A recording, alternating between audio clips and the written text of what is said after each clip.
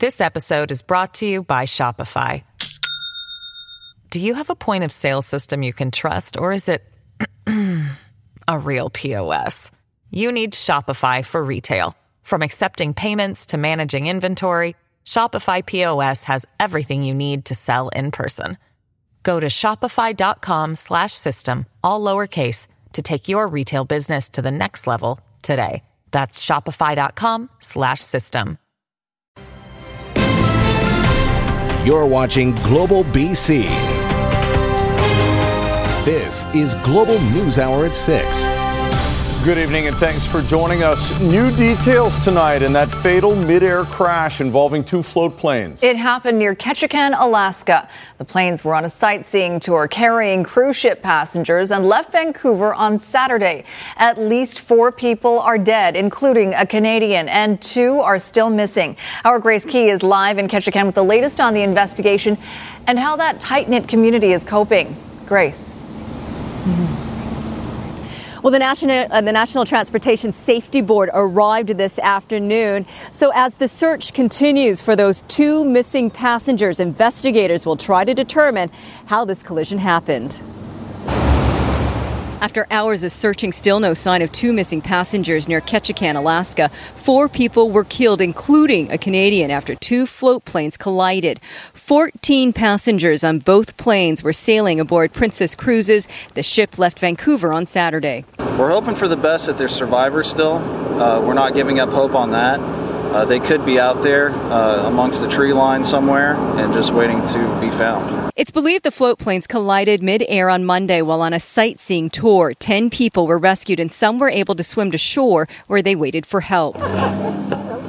A prayer vigil was held at the local hospital in Ketchikan where the injured were taken. Many here knew the pilot who was killed flying the Beaver float plane. Randy Sullivan grew up in Ketchikan. He'd been flying since he was a teen. He leaves behind a wife and 2 children. My best friend's dad was one of the pilots that died, and we just wanted to show our support to him by coming and praying for all these people. Randy was a wonderful man, family man, funny, entertaining. It's a beautiful family that he left behind. He'll be missed. 4 passengers with more serious injuries were flown to Harborview Medical Center in Seattle. 5 people remain at the local hospital. 1 has been released. The more hours you fly, the bigger the percentage is that you're going to have an accident. And when that happens, this community always steps up and essentially provides a rescue squad of whatever kind of assets we need. And this crash was no different. All right, Grace, what are the next steps in the rescue effort, or the search effort, I should say, and the investigation? Well, the search is going to be continuing in the air, on the ground, and in the water with divers. The National Transportation Safety Board says they expect to pull that wreckage up tomorrow. They're also going to be interviewing survivors of that plane crash. The investigators expect to be here for the next 5 to 7 days. Sophie? Grace Key reporting in Ketchikan, Alaska. Charges have now been laid in connection with a fatal shooting in Langley. 31-year-old Tyler Pastic was shot and killed near the Brown Social House on 200th Street back in 2017. Police found a second male victim at the scene. He survived the shooting. Today, investigators announced David Tull is facing several charges, including first-degree murder and attempted murder. A glimmer of hope for drivers fed up with being stuck in traffic trying to get between the North Shore and downtown Vancouver. The province is launching a study on a new rapid transit line to connect the two. Aaron MacArthur breaks down the potential options and why some feel it's all just a pipe dream. Want to get across Burrard Inlet? 3 choices. 2 if you have a car. Neither one works particularly well anymore. Ironworkers and Lionsgate often so clogged with commuters, you might be better off taking the C-Bus. The provincial government wants to do something about all that sitting, launching a feasibility study into rapid transit to the North Shore. We're trying to figure out how we can get rapid transit over to the North Shore in a way that will benefit the region. No one who commutes regularly holding their breath. You think it'll ever happen, though? That's the next question. Maybe not. In my lifetime, maybe. Yeah, right. You got to figure out where to put it. That cynicism, well-founded. Any North Vancouver transit project would have to get in line behind UBC and Surrey at a minimum. There are cost considerations, business cases to be made. TransLink pegs any future third crossing 3 decades away. And then we start working with our partners on funding and business casing. So it takes years, just like all the previous rapid transit extensions. The North Shore has been squeezed for a generation. More density, more traffic, more jobs, but the same commuter links. The groundwork needs to be laid. We are doing the work that we need in order to be ready for when we need to make our case for the North Shore and why we need what we need on the North Shore to relieve traffic congestion. The feasibility study will be done by 2020. The train or gondola or whatever option is chosen might be operational by 2050. Aaron MacArthur, Global News. A fatal crash in Maple Ridge today shut down a stretch of the Lougheed Highway for several hours. Witnesses report the driver of the car, which was traveling westbound, allegedly crossed the center line, colliding head-on with the truck. It happened in the 27-200 block of Lougheed Highway. The driver of the car was killed. The passenger in the car transported to hospital by air ambulance, and the driver of the truck was taken to hospital by ground ambulance. And how about this for some scary moments in Burnaby today? A man and his granddaughter escaping this vehicle just in time. It happened on Burnwood Drive near the Burnaby Mountain Golf Course. Flames from an engine fire quickly engulfed the car. Thankfully, firefighters arrived moments later and put it out. Meantime, in a move for safer streets, today Vancouver City Council approved a pilot project for a default 30-kilometer-an-hour speed limit on side streets. Tanya Beja has more on the plan and why it doesn't just apply to drivers.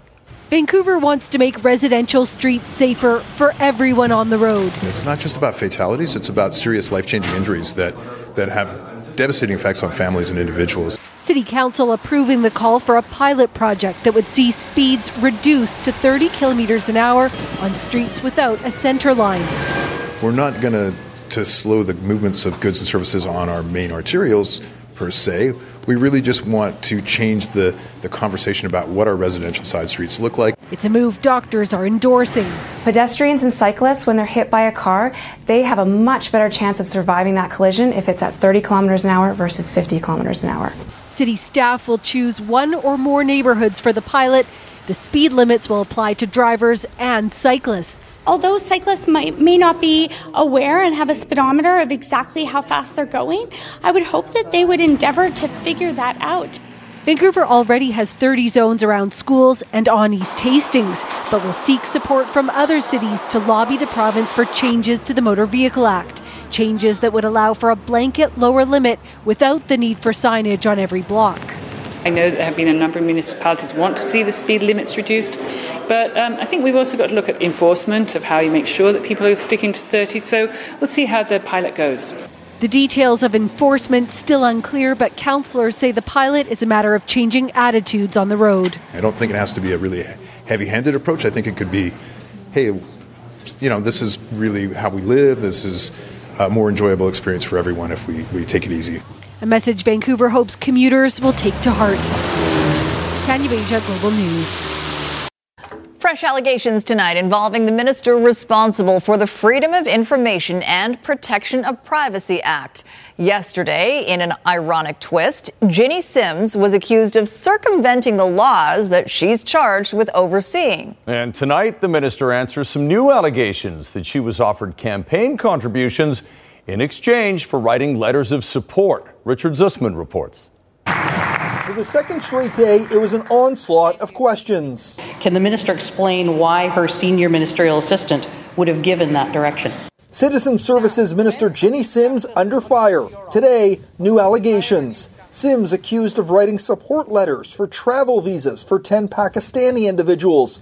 The problems? 3 of the people are on U.S. security watch lists. The other issue is that Sims inappropriately used her ministerial title. That was done by error in the office. The allegations came from Sims' former employee, Kate Gilly. Gilly writing, I should leave it with her and tell no one. I was extremely uncomfortable with this answer, as I am aware that there are a number of human trafficking rings operating in and around Surrey. Gilly also alleging Sims spoke openly about being promised donations for writing the letters. I wrote a letter, but no money was ever discussed. And as an MP, I used to write these letters. As an MLA, all I'm saying is that I know the people who were sponsoring them. That should cause the Premier, I think, to question whether or not she has a role in cabinet at all.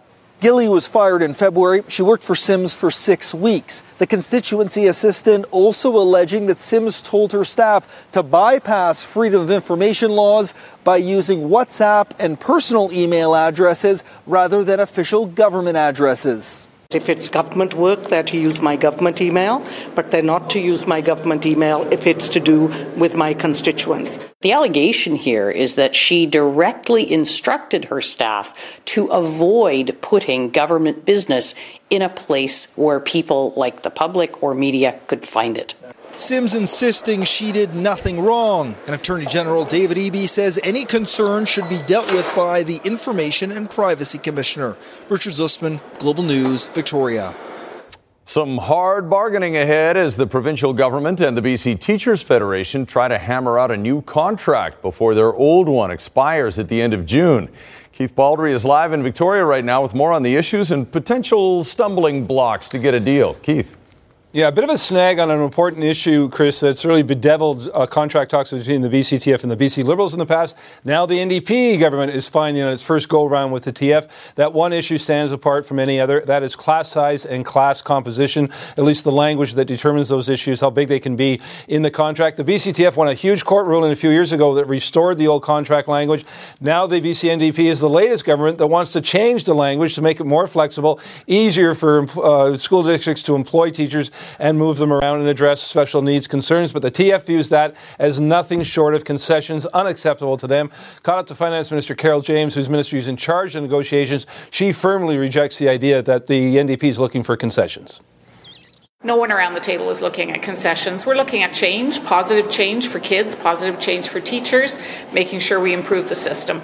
Well, if you take a look at the investments we've made in education, I think it's very clear, supporting the contract, putting those investments in place, improving class sizes, that we've made major investments in education. But I'll leave bargaining to the bargaining table. Unclear how this is going to be resolved, though. This is a real important distinction, a difference between the BCTF and whoever forms the government of the day. The BCTF wants control of that language, very unlikely to want to give it up. The contract expires at the end of June. That's the end of the school year, so any job action presumably wouldn't occur until the new school year, beginning in September. So there's still a lot of time, I think, to solve this thing. And if anybody can solve it, the NDP is much closer to the TF than Liberals were. So there's still hope that we're going to see a successful negotiation here and avoid job action. You would think so. All right. Thanks very much, Keith Baldry in Victoria. Right now, though, a Vancouver Island couple who spent years making a failed farm viable now says their business is at risk due to outdated government rules. They opened an eatery on the farm to consume the foods they grow. But as Kylie Stanton reports, that's not allowed unless they build a brewery, too. The coffee is hot and the food is as fresh as it gets. We grow everything from blueberries to beef to grain. Just 2 years in, and the Rusted Rake Eatery is booming, making this small-scale farm financially viable. But now, that's all hanging in the balance. It's disappointing. It's frustrating. And it doesn't make any sense. The owner has been told the restaurant doesn't conform with the Agricultural Land Reserve rules. In order to stay open, they're actually being forced to expand by adding one specific feature. Beer. They're enforcing a brewery upon us. You know, here we are trying to preserve ALR land for food, and that this beautiful land is being taken away and having to turn over for alcohol. According to the Agricultural Land Commission Act, bistros, cafes, and restaurants are considered non-farm use in the ALR, except for food and beverage service lounges related to a winery, cidery, brewery, distillery, or meadery. We're using Brewha equipment. Lucas has invested $150,000 in order to be in compliance, but says it should never have come to that. I just don't think that the ALC rules are up to date and they need to be rewritten. Lucas has applied to the ALC to operate as is, but that's currently under review. And so she's launched a petition calling on the provincial government to make changes, allowing farmers to operate food service facilities without liquor production. I read the petition and signed it, And I think if you talk to anybody that comes in here, they'd be very happy with what's going on here. The Agriculture Minister calls it a fair point and admits the rusted rake is not alone. It's something to be considered, because I'm hearing it not just in this situation, but there's other interest around the province. But until changes are made, beer is the answer, the only way to keep the doors open and the dream alive. Kylie Stanton, Global News.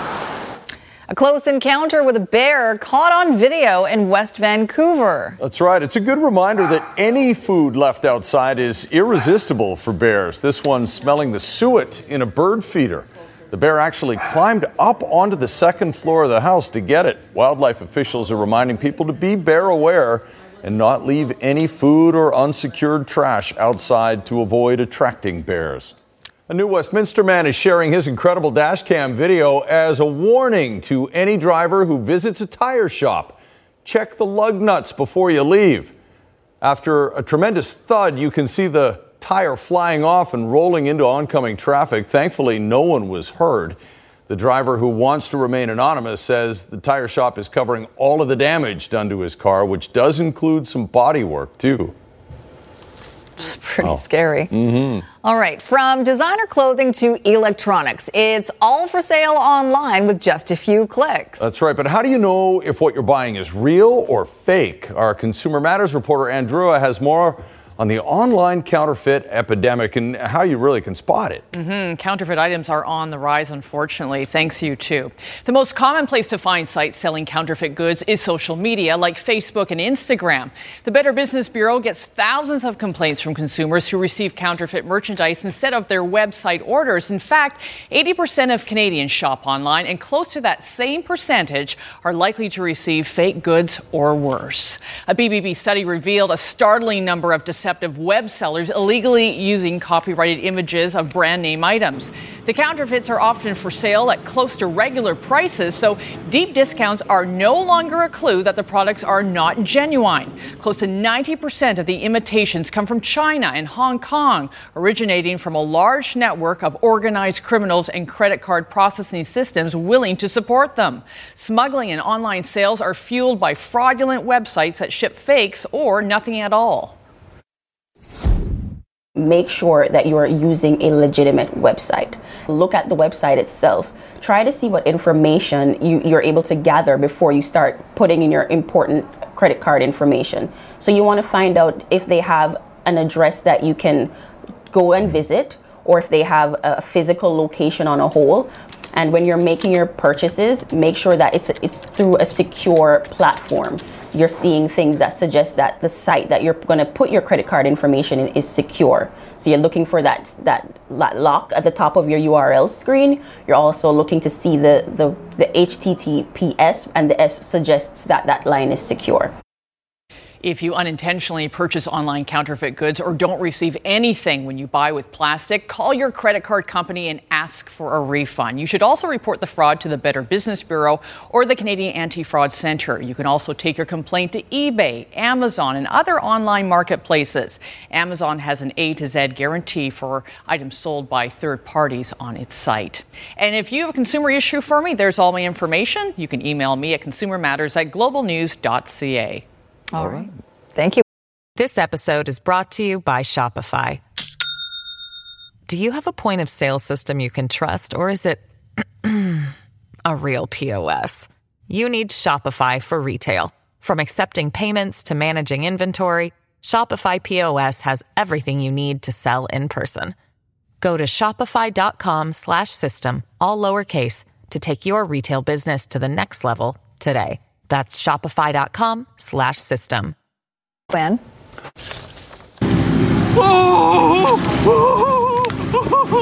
Oh man, that was amazing.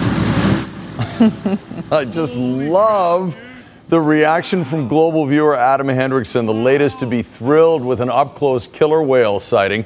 He was part of a group out fishing between UBC and West Vancouver when about 5 energetic orcas put on a show. Meantime, check this one out. West Vancouver resident Justin Wu didn't even have to leave home to catch this video of an orca mother and calf, just as the two swam only a few meters from shore. right in our backyard. You never get tired of it. Not at all. All right, well, the weather has changed, but the forest fire risk is still very high in some parts of BC. The Wildfire Service says a fire that broke out yesterday west of Osoyoos has tripled in size and prompted some new evacuation alerts. But as Global's Travis Lowe reports, the cooler weather is helping.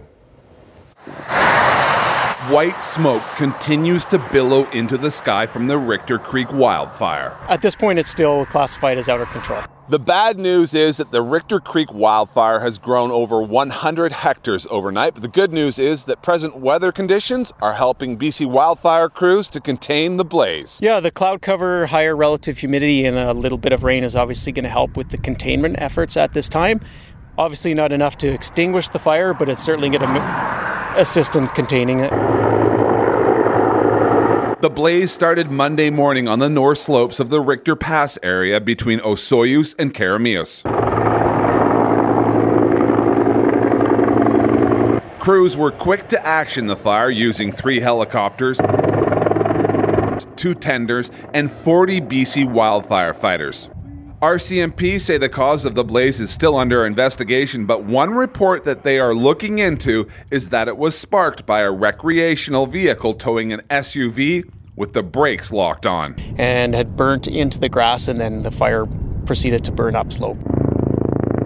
Well-known cattle rancher Ace Elking's ranch still remains on evacuation alert, but as of this morning, the fire is no longer actively moving toward his property, and Ace told us off camera he didn't plan on going anywhere anyway. Crews are looking to make some good headway on the fire today. With the change in weather, it's going to give our chances of success a lot higher. But we'll have to battle in some tough terrain while keeping an eye on the wind. With the steep slope, it actually accelerates the fire behavior upslope. So most of the real active fire behavior is on the upper slopes. Travis Lowe, Global News. A controversial new national park for BC is years away, according to a new report. The Parks Canada report says the proposed park in the South Okanagan-Similkameen is still a polarizing issue among local residents. Federal officials have a lot more work to do to bridge the divide. While the park would enhance conservation and land protection, 25% of local residents are worried about potential restrictions on hunting, fishing, and ATVing. And ranchers are worried about their grazing tenures. In Health Matters tonight, a major donation to the St. Paul's Hospital Foundation will improve care for young people with serious health issues. The Scotiabank Youth Transition Program will support youth as they move from pediatric to adult care.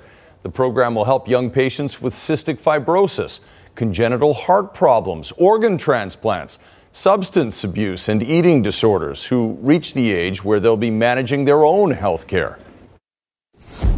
We'll have the means to provide enhanced support for youth right across the hospital. For example, we'll have a dedicated youth navigator accessible to all young people transitioning their care at St. Paul's Hospital. Within the PATCH program specifically, we're looking at things like regular introductory workshops to orient new patients. We're developing a robust peer support mentorship program for these young adult patients. And we're looking at ways to harness web or app-based resources. So after all, our patients are young people. If we want to be able to communicate with them and for them to grasp important critical medical information, it makes sense to communicate with them on their own terms. Well, hundreds of children with autism across BC are losing programs that make a huge difference to their quality of life. The Canucks Autism Network is warning parents it has to cut some of its services because of a funding decision by Ottawa. Catherine Urquhart reports. More than 4,700 families depend on the Canucks Autism Network for sports and social programs. Every summer, the charity offers 6 weeks of camps for kids and young adults on the spectrum. But this year, half of those camps are being canceled. It's just somewhere that these kids can go that they feel good about themselves. Apple and some cheese? Yeah. Anne Farnon's daughter, Kira, says CAN's camps have been life-changing for her. I like going to overnight camp, and I also like weekly social because it's right across from my house. The cancellations come after CAN was unable to secure a $60,000 federal summer jobs grant. Grant applications are made to constituencies. CAN's went to MP Jenny Kwan. And what that would have supported is 18 support workers to work one-on-one with the children in the program and 2 on-site supervisors. And those people are really highly trained to provide that high level of behavior support.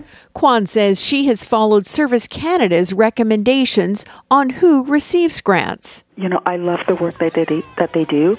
I think they should be receiving the funding, and they have been recommended, but there's no funds left in our pocket. The MP says there's still a chance that unused grants in another constituency could still be offered to CAN, but there are no guarantees. Disappointing news for the Farnon family and many others. Without CAN, I don't know, because there was nothing else for her. There was nothing for her to go and be accepted. Yeah, that's too bad. We should really get on the funding. It's really important to me and like everyone else who has autism. Catherine Urquhart, Global News. You're watching Global News Hour at 6. For the people who work tirelessly at Delta's Orphaned Wildlife Rehabilitation Center, this time of year is like Christmas, New Year's, and maybe a birthday all wrapped into one. Says Linda Ellsworth reports tonight. They're dealing with a bumper crop of baby birds, some of which are ready to spread their wings for the very first time. This guy's not in good shape. Birds don't come to the Orphaned Wildlife Rehabilitation Society, or OWL, unless they're in trouble. This beaten-up bald eagle is no exception. We figure it was probably a fight with another eagle that injured him, and then the crows basically were trying to finish him off. He will most likely recover, but his chicks, now the sole responsibility of the mother, who must now both protect and feed them on her own, may not. When mom is gone, those young ones or babies are susceptible to predation. Life can be dangerous in the wild kingdom. This one's a meanie. I love it. Love it. Because being tough will give this baby owl a better chance of survival. He was a baby that was found at the bottom of a tree in Ladner, and he was only about 2 weeks old, so he was a fluff ball. But with the help of a foster owl named Opa, these orphaned great horned owlets are thriving. Our foster parents are worth their weight in gold because it allows us to pull away as humans and let them do what's natural. Today, they're about to move one step closer to freedom, which ironically begins with capture. Then a walk to their new, temporary, and much larger home, where they'll eventually graduate from hopping to flying, among other things. Once they start building up their muscles, then we'll start introducing live food, where we'll fill this cage with some live mice. After they've mastered all the skills their Opa has to teach, they, like the dozens of other baby raptors who come here for rehabilitation, will be ready to fend for themselves in the big wild world. Right now they look cute and fuzzy like little old men, but when they're fully feathered and released, they will be a formidable predator. Linda Aylesworth, Global News. Nice to see them doing well. And how about this? Remarkable video out of Russia captures a close call for a stork and her eggs. The outcome right after the forecast. Yikes. All right, Yvonne Shell is in tonight for Christy. Yvonne Shell. What? I've done it before too. Yvonne Shell is in tonight, and a little bit of a change for us, Yvonne. Yeah, it was a wet day today. It was much needed. Welcome rainfall. We saw anywhere between 5 and up to 15 millimeters, and we're still tracking a bit of rain through this evening. The silver lining is the bulk of the moisture is really falling through the day today, and it's been about 3 weeks since we've seen any moisture out of the airport. So welcome rainfall. Here's the ominous looking sky right now in our tower cam. 14, an easterly wind out of the airport at 13 kilometers per hour. Today's high up to 15 degrees to still a couple of degrees below, but it is going to rebound once again, and I'll show you those numbers with our long range in just a moment. 19 today for areas near Soyuz, the Peace up to 13 degrees in areas near Victoria, climbing up to 15. So the moisture across the south coast is really going to start to ease off, but the instability continues early this evening across the central and southern half of the province. We're looking at the potential and risk of thunderstorms, and then it'll ease off right across the interior for the overnight, and a nice dry day in store will be for tomorrow morning. By the morning hours, more cloud cover and then sunshine by the afternoon. So very pleasant for us on our Wednesday, and it'll be overnight and towards our Thursday and Friday that we're going to be looking at on and off showers and temperatures cooling off once again. The rainfall giving us an update on the fire danger rating. Now we're seeing a few spots as low along the coast and moderate for many areas into the interior and southeastern corners. Coastal sections up to 13 tomorrow, pleasant across the central and southern half of the province. Temperatures still getting into the low 20s for areas near Soyuz, up to 23. Whistler tomorrow will be up to 18 degrees, and we'll see more cloud cover across the south coast for the morning. Breaks by the afternoon. Areas away from the water tomorrow getting up to 22 degrees. The blip in the forecast again will be Thursday, Friday, on and off showers, but anticipate that we could see some sunshine for the start of the weekend on our Saturday. Tonight's weather window, a beautiful shot that was captured yesterday near Fort St. John of the Northern Lights, taken from Heather. Guys? So beautiful. You just are amazed when you see photos like that. Very cool. Thank you. And this is pretty amazing, too. Video from a webcam in Russia captures some remarkable images of a stork's very close call with a wildfire. With the nest in the foreground, a wildfire sweeps across the landscape, blackening the earth as it burns. Thankfully, the nest was at the top of an electrical tower, and the flames passed underneath without doing any harm to the birds. And then today, 4 chicks arrived safely. You can see all that blackened earth, though. Especially good news considering the Oriental white stork is listed as an endangered species. 4 days later, or 5 days, I guess, later, it looks like it's grown green grass down there. It's amazing how quickly it recovers after a wildfire goes by.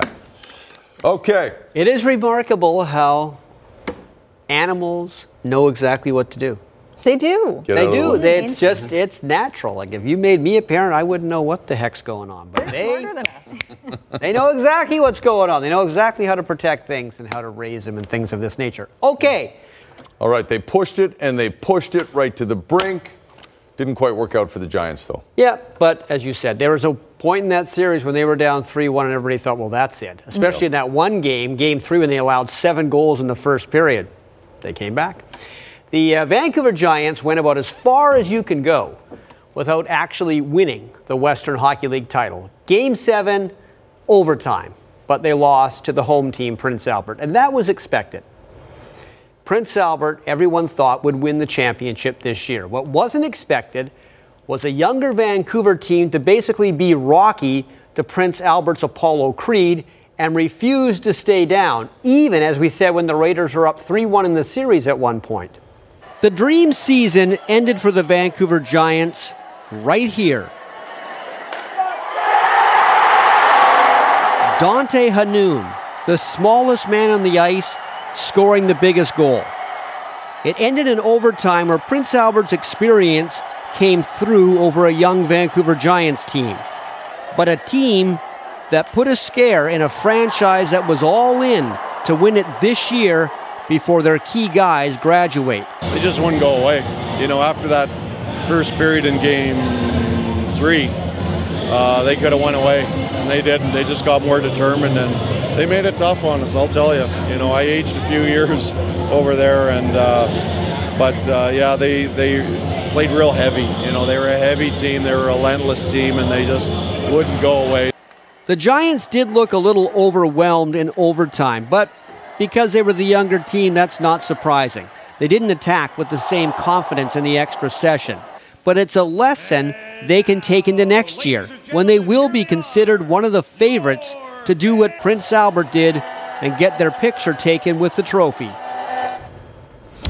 You know who might hoist the trophy this year is Prince George Spruce Kings. They're at the National Junior A Championships. This was the game last night against the Ottawa Junior Senators, and PG was much the best. Nick Poisson with a goal here. Nice pass from Chong Min Lee. That made it 1-0 in the first. Ben Brar had a good game on the power play, and the boys from Prince George have not lost yet after 2 games at the National Junior A's. Well, if the Bruins win the Stanley Cup, I think this guy will be the Conn Smythe winner. Tuukka Rask. First period, Game 3 against Carolina on a power play, makes about 4 saves right here, a couple of them without his stick. Other end, Curtis McElhinney gets pushed in the net with the puck. But because he was pushed in, it doesn't matter if the puck's over the red line. You in the Hartford Whalers jersey, what is it? It's no goal. You're right, sir. No goal. Another chance for Carolina. No. Tuukka Rask with the save. He was huge in the first period. And we've said it a million times. You get your chance to score, you don't, and then the other team seems to score on theirs. Chris Wagner at the side of the net. No one's covering him. That's a goal. And it's 1-0 for Boston in the second period. Brad Marchand. He is loved in Boston, and that's pretty much it. Oh, and his family loves him too. Shoots. How did that get in? I'll show you. Defenseman trying to play goal. Sometimes helping is not helping. It's now 2-1 in the second period for the Bruins. Well, nobody is sure yet if CFL training camps are going to start on time. The BC Lions are supposed to be in Kamloops for camp starting this Sunday. But if the league and the Players Association don't come to a new bargaining agreement, then the players won't go. The Players Union knows they aren't negotiating with the cash-rich league. The CFL is not the NFL, but money and player compensation are a big part of it. And the Lions quarterback, Mike Riley, believes in the union's position because he knows what it's like to be in the CFL and not be able to play for much money. We got a lot of guys on both ends of the spectrum, and I've been everywhere in between. You know, when I first came to this league as a rookie, I was on a minimum contract trying to scrape together enough money to pay mortgage and things like that. And now I'm a 10-year vet, and I'm on the other end of the spectrum, and I've gone through the journey of everything in between. So I can definitely sympathize and understand both ends of that. So I want what's best for us as players, but I also want what's best for the league. And I think that's the angle that a lot of us share as players. Now, this was yesterday at Whitecaps practice. John Aritze hurting his ankle, leaving the field, and he will not be able to play tomorrow's game against Atlanta. That's going to be hard on the Whitecaps because this guy is one of their best defenders and their most accurate passer. This week, all the talk before the PGA Championship at Bethpage Black in New York is, can Tiger win another major? He's won a major there before. Of course, he won this year's Master. He has the second most majors of all time behind Jack Nicklaus. But in recent years, the major player at the majors has been Brooks Koepka. In his last 7 majors, he has 3 wins, a second at this year's Masters, and a 6th. And he says he finds major golf tournaments easier to win than regular PGA events. How does he figure that? He shares his algorithm. The easiest way I can break it down is there's 140, about 156 in the field. 156 in the field. So you figure at least 80 of them I'm just going to beat. From there, the other, you figure about half of them won't play well from there, so you're down to about maybe 35.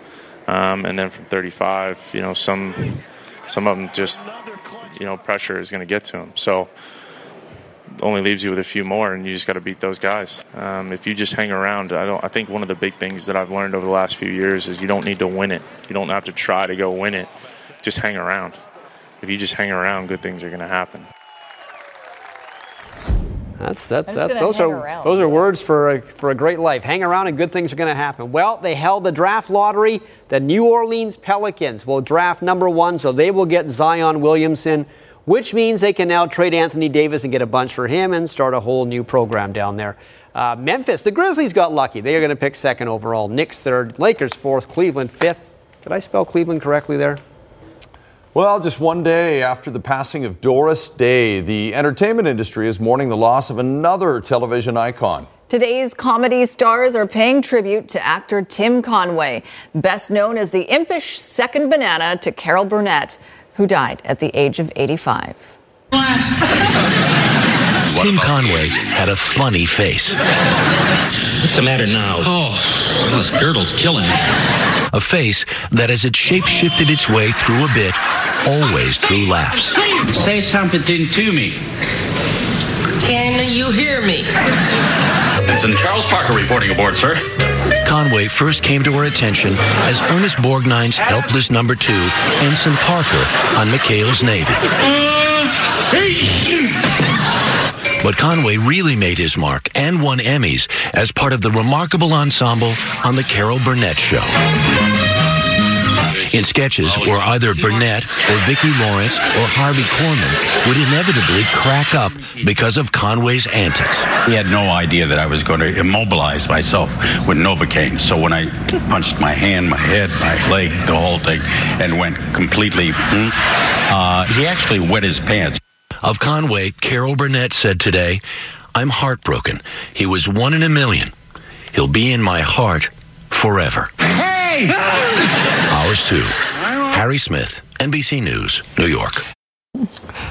Appointment viewing in our house for many years. The old Carol Burnett Show. Absolutely. We'll do this tonight. Oh, that's or right. Or the left ear. That was her little signal to people. And she'd take questions from the audience. Yeah, that's true. Yeah. They just sort of yell them out. Yeah. We don't have any audience. I know. We should do that. We should have people just yell out questions.